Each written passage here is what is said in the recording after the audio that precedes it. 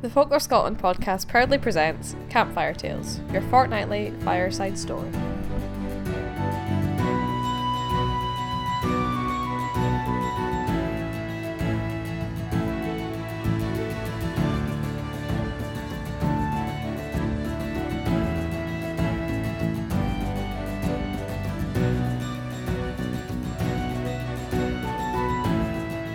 Mally and the Trow, written and read by Graham Johncock.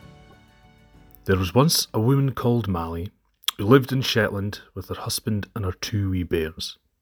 Her husband was only really there for half the year though. Every summer he would head off to sea and work on the ships. He returned at the start of winter with enough money to fill their chest with flour and their barrel with salted herring. Mally did a wee bit of work on the side, but generally that would do her and the kids throughout the year. But then one winter, Mally's husband didn't come home. She waited and she waited, but news eventually came that the ship had gone down, and with it, the money that they needed to fill their bellies. Well, Mally looked in the chest and it was empty, apart from a few spiders' webs. Then, peeking into the barrel, just some salty water and a few scales at the bottom. There was no other option. She was going to have to go and beg for the charity of her neighbours. There weren't very many houses within easy walking distance, and most people had very little to spare anyway, but Mally and her oldest son went up a wee hill to the cottage of an old woman who had always done very well for herself. When the old woman opened the door, Mally explained that her husband had been lost at sea and shouldn't have any money to feed the two wee bairns. Her son was peering through the door, having a wee nosy, and he saw the pantry door was open. Inside there was bread and ham, cheese, jars filled with jam, and he was in danger of creating a puddle on the doorstep of just how much he was drooling at the sight. But the old lady said, "Oh no, I'm just a poor old woman. I can barely afford to feed myself, never mind beggars like you." And with that she shut the door in their face. Well, the wee boy was close to tears. He said, "Mum, did you not see all the food she had back there? Why would she not want to help us?" And Mally replied, "That's just how some people are, lad. Not everybody wants to share what they have, but remember, that's not our way. We're better than that. We will always help anybody in need." We trudged on home and got set for another hungry evening. When things were dark, and it gets dark very early in the Shetland winter, Mally heard a knock at the door. It was a bit odd. She didn't have many neighbours, but then again, maybe the old woman had changed her mind. She opened the door, but there was a strange-looking wee man in front of her. He said, "Oh, I'm very sorry to bother you, but I've been walking all day. I was just wondering if you maybe had a wee bite to eat." Mally sighed. "I wish I could help you, but we've got nothing to eat ourselves. Honestly, I'm so sorry, but you might have a wee bit better luck if you just carry on down the road." "Oh, I couldn't go another step. My feet are worn out. Is there any chance I could just keep here for a night?" Mally said, "Of course, certainly. You could come in, get yourself warmed up by the fire." And the wee man, he settled into a chair right by the fire and he looked around, taking in the room around him. And he spied a couple of hungry faces watching him from the box bed. "Come on now," said the visitor. "You must have something to eat here, surely." Well, Mally had her suspicions as to who their guest was, and she knew it wasn't wise to disappoint a Trow. So she went to double check. Opening the chest, she used a wee knife and she scraped off all the wee crusty bits that were caked into the corners. In reality, the pile she made was more dust and spider webs than anything else. And she took a cup of the salty, scaly water from the fish barrel and mixed it all together, made a kind of pasty gruel. 4 bowls were handed out. Mally and the bairns, they slurped this stuff down like it was Michelin-starred dining. The man, on the other hand, he sniffed it and just asked, what exactly was this meal? "It's the only thing we've eaten for 2 days. You're very welcome to it, though." And then, not wanting to be rude, The man, he forced it down his throat. When it was time for bed, Mally said to him, "The one thing we do have plenty of, well, that's peat for burning. So you keep the fire going strong and have yourself a good night's sleep." In the morning, Mally found the wee man all ready to leave.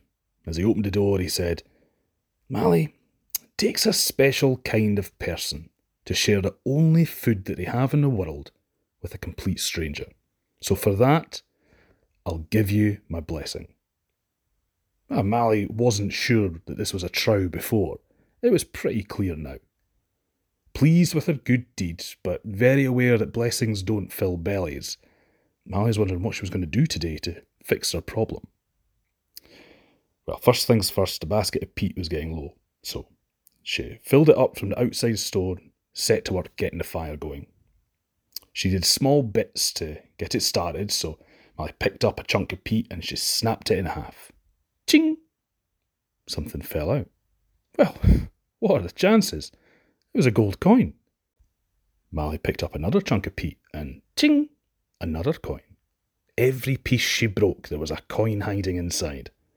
She called her son over and handed him the wee pile of money and said, "Run to the store with the basket, bring back some bread, some cheese, meat, bacon, definitely bacon.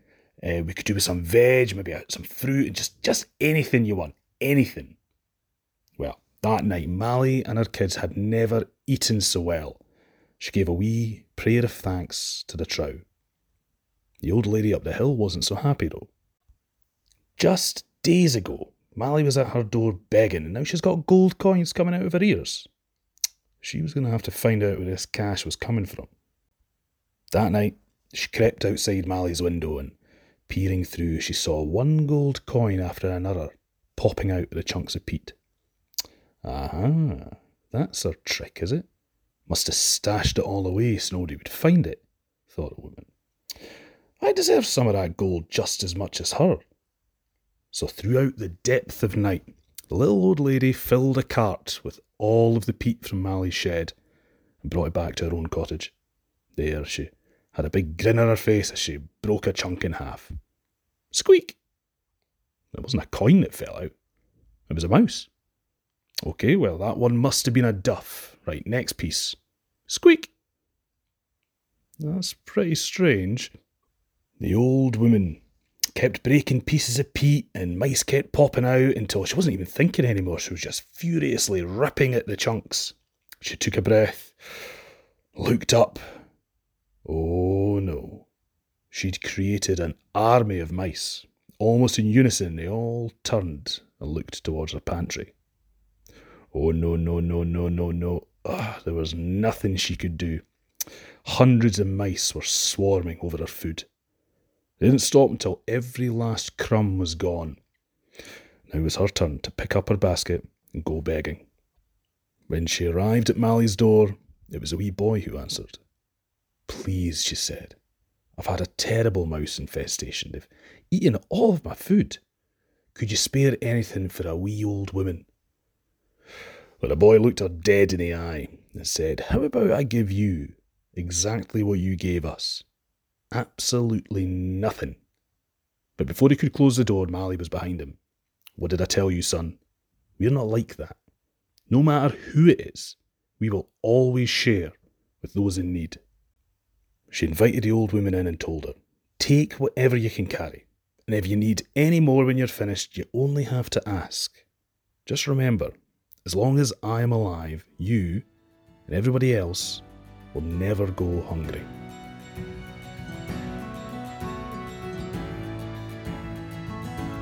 Thank you for listening to the Folklore Scotland podcast. We'll be back every single week with new folklore content, from stories to analysis, so stay tuned.